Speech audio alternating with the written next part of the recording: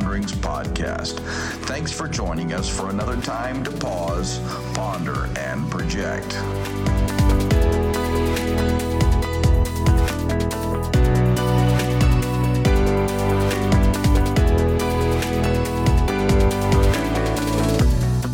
In this week's podcast, Jim revisits the subject matter he touched on a few weeks ago. So don't zone out or you will miss it. Here's our host, Jim Poitras. Hello, everybody. This is Jim Poitras with the Poitras Ponderings podcast. You've got it. It's the podcast where we pause, we ponder, and we project. I trust you are having a great week. I know that I am. This week, I'm reading a brand new book called At Your Best, How to Get Time, Energy, and Priorities Working in Your Favor. It's the new book released in September by Carey Nieuwhof, the best-selling author of Didn't See It Coming. Both of those books, my friends, are very good books, so you can pick up either one of them. But the one that I'm drawing attention to today is At Your Best. In this particular book, Carey talks about three zones. One is the green zone. When your energy is high, your mind is clear, and your focus is sharp. He also refers to the red zone. When your energy is low, you struggle to pay attention, and you find it very difficult to produce meaningful work. And also the yellow zone. When your energy is in the middle, you're neither at your best nor at your worst. And these particular zones, the green zone, the red zone, the yellow zone, operate in the same day, could operate in the same 12-hour period. The green zone, the red zone, and the yellow zone. Carey says that we typically have about 3 to 5 hours per day where we are at our highest level of productivity, and he brings to our attention that although we all have 24 hours in the day, not all hours feel equal or are created equal. Several weeks ago, I brought to your attention a podcast episode also on zones, which dealt with the red zone and the blue zone, a concept that's been put forth by Susan Britton. If you remember, in the red zone, it's the fight, flight, freeze, frantic, fearful, frustrated zone, where we feel threatened. And the blue zone, the flow, flourish, peace, possibility, calm, connect, create, confident zone, where we feel safe and our creativity is at the best. That was in an article that Susan Britton wrote called The Red Zone and the Blue Zone, a self-care tool, and has a very nice illustration or diagram in that particular article that you can find quickly on the internet. Another article by Susan Britton called Apply This Mindset When Strengths Go Rogue, July 27, 2020, Career Coaching Tips. She talks about the difference between the biology of balconies and basements. Balconies and basements. And she says when you are in your blue zone, you're actually operating at a place of ease, productivity, and well-being. And in this particular state, our strengths strategically can be serving what she calls balconies. In the blue zone of calm, connect, flow, flourish, where our cognitive and relational abilities are enhanced, we're able to operate in our strengths with ease and productivity and well-being.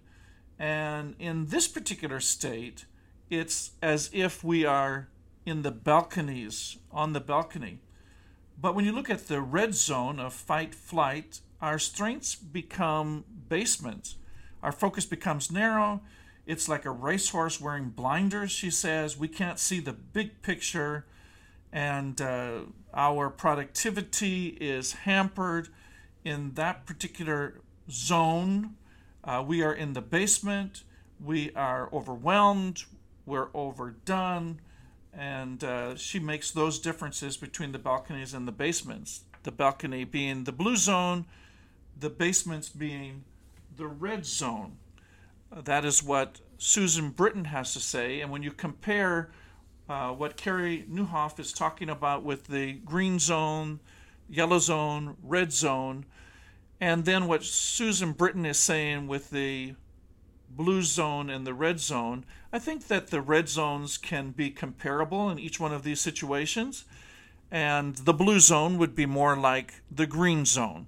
I think that the key point there, especially made by the author of At Your Top, is that those things that are mission critical, that are essential for the growth and the ministry, need to be done well, and they need to be done during the time of your green zone, where you have those 3 to 5 hours of productivity where you can deal with your top priority.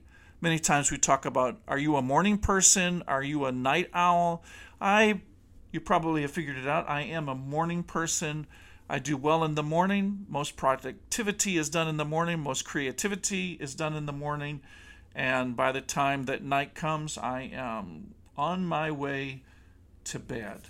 That's exactly where I like to go when it comes to that particular time of the day. When you talk about the green zone, it's probably also what we can refer to as the results time, where you focus on the main things that will advance your mission or your purpose, those things that God has uniquely equipped you to be able to do, and you structure your schedule around the main things, around the results time, or around the green zone.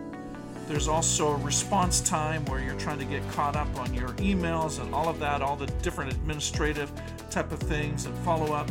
Maybe that would be considered to be somewhere between the yellow zone and the red zone, depending on how you particularly feel about it. And then the refocus time, to refocus on the projects that you have. So the deal is this: use your best time of the day to focus on your priorities, the things that you are very good at, and that is your green zone. And typically don't do those type of things during the time of day which you would consider to be the red zone.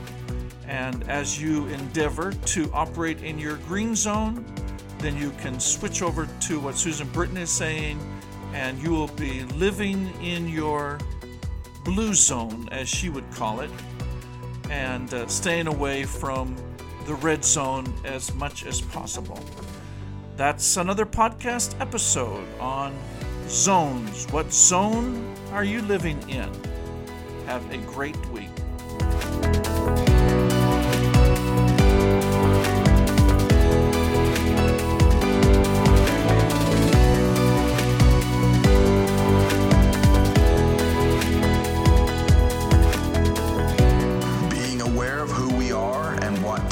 Function best will cause us to be more productive. Have a great week.